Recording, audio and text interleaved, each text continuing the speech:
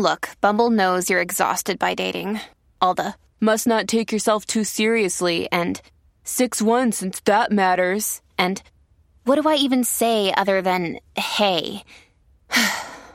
Well, that's why they're introducing an all-new Bumble, with exciting features to make compatibility easier, starting the chat better, and dating safer.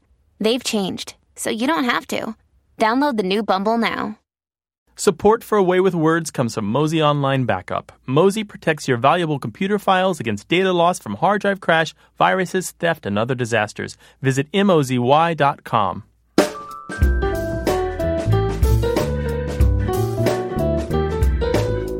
It's another minicast from A Way with Words. I'm Martha Barnett. It's summertime, and my co-host Grant Barrett and I are implementing our personal stimulus recovery plans. That is to say, we're on vacation. But we wanted to tide you over until our regular recording season starts in the fall.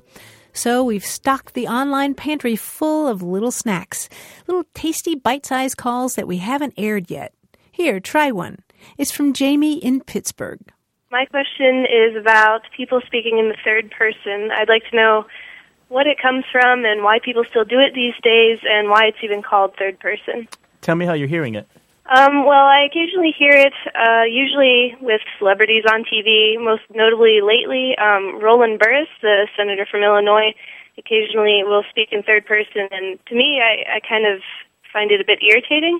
So I was wondering where it comes from and why it's even still used today. Uh-huh. So he's talking about himself, then. He'll use his own name when he talks about himself? Is that what you're saying? Yes. Instead of saying I or me, he will say his own name.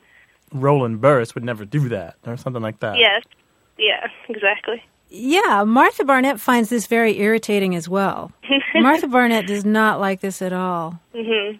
And Jamie, you find it irritating as well? Yes, it almost sounds a bit pompous to me, or, yes. If they're elevating themselves past, the rest of us by, it almost sounds as if maybe it came from royalty or something. Mm-hmm. So to hear someone use it these days sounds a little bit outdated and annoying. Mm-hmm. I would agree with you, or else they're trying to sound like Elmo. Yeah, right. exactly.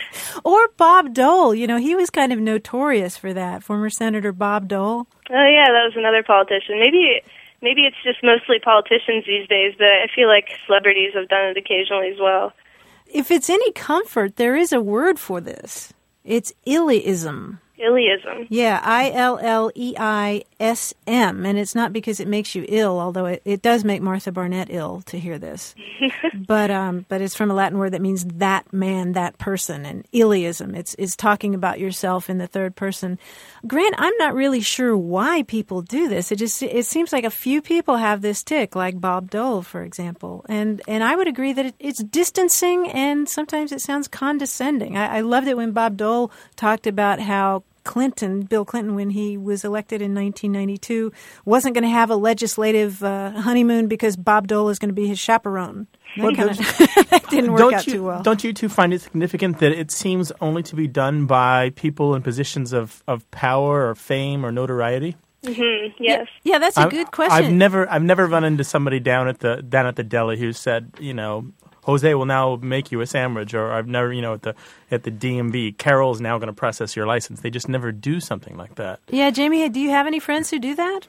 Or is it all people in public life? I can only really hear it on the radio or, on television when, like you said, people of, some elevated status, a politician or celebrity. Mm-hmm. And I've never really heard it through, normal people, I guess. Well, this leads me to one of the theories that I've seen thrown around about this, and this is not a professional theory as far as I know, but it seems to be accurate to me. And it's that when you are a famous person or you're somebody who's known for something, you develop kind of a way that you behave in public, and there's a way you behave in private.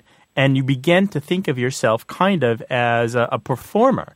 You are performing the role of Bob Dole, or you're performing the role of whoever, Roland Burris, whoever you happen to be. And so there's this public character who has a certain kind of action and activity and face and the whole thing. And then there's the private character, who behaves a different way around family, maybe even may speak differently, dress differently, do different things. The public person has to perform. It's always being on. That switch is on. The green light is lit. The cameras are rolling.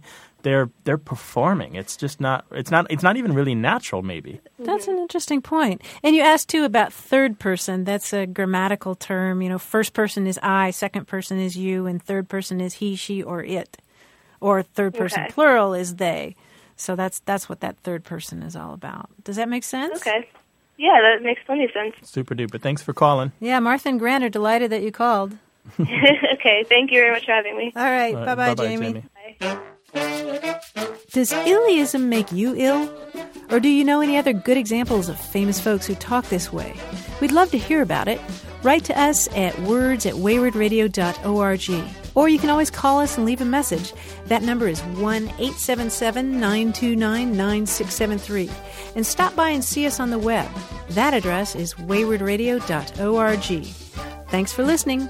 For Away with Words, I'm Martha Barnett.